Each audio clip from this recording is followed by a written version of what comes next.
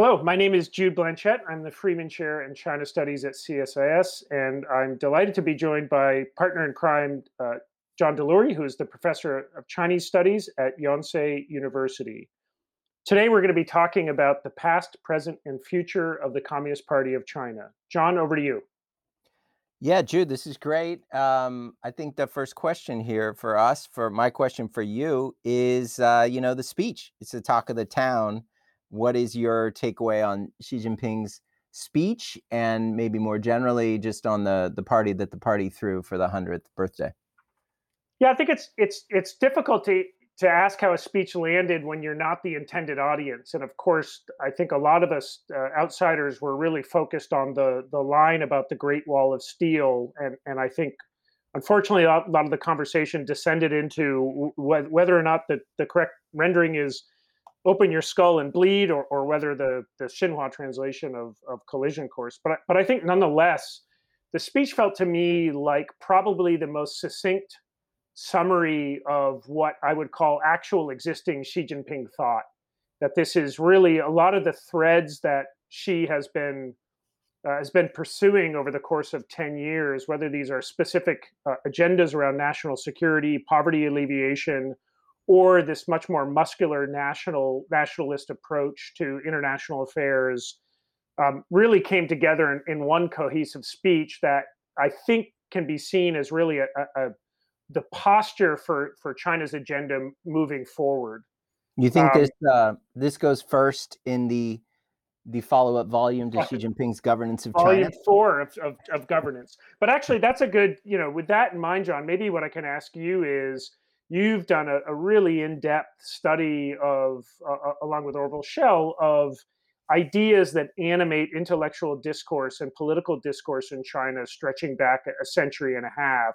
So, in your reading of the speech and a lot of the key themes about what simplistically seemed like wealth and power for China, how much resonance did you see in Xi's speech and some of these older ideas that animated the party over the better course of a century? Yeah, well, so wealth and power is in there. And that's no surprise. I mean, it's not hard to find. His specific repackaging is rejuvenation. That's his buzzword, and he hits that really hard in this speech.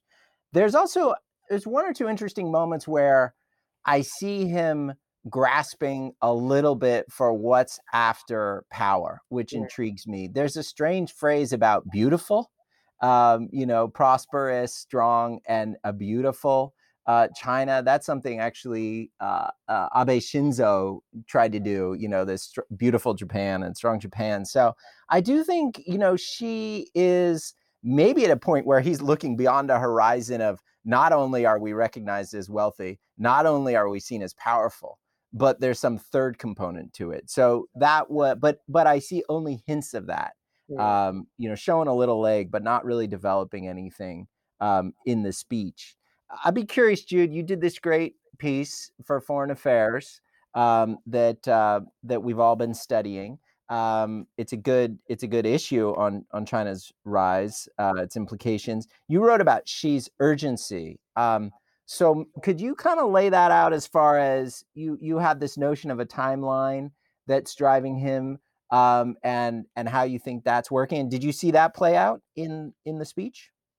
Yeah. So just the sense of urgency to me became clear when you look at the actual timeline on a whole host of policies that China is putting in place under Xi. So the year 2035 to me is far more relevant to policy making and as a driver and shaper of policy than is, this idea of 2049 and this sort of century strategy that Xi Jinping is implementing. So it feels very much more like a sprint than a marathon.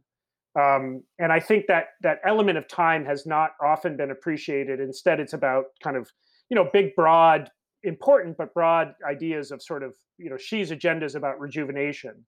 But day to day, these guys put their pants on one leg at a time. And rejuvenation is about as coherent a framework for policy as freedom is here in the United States. It's a Right. buzzword, but it doesn't actually put flesh on. And so, no, I think this speech, the urgent agenda I think doesn't resonate or wouldn't be the public face of what Xi Jinping would trying to be put forward. Instead, he wants to be seen as this kind of master strategist who is looking to, as you say, rejuvenate and put China at the center.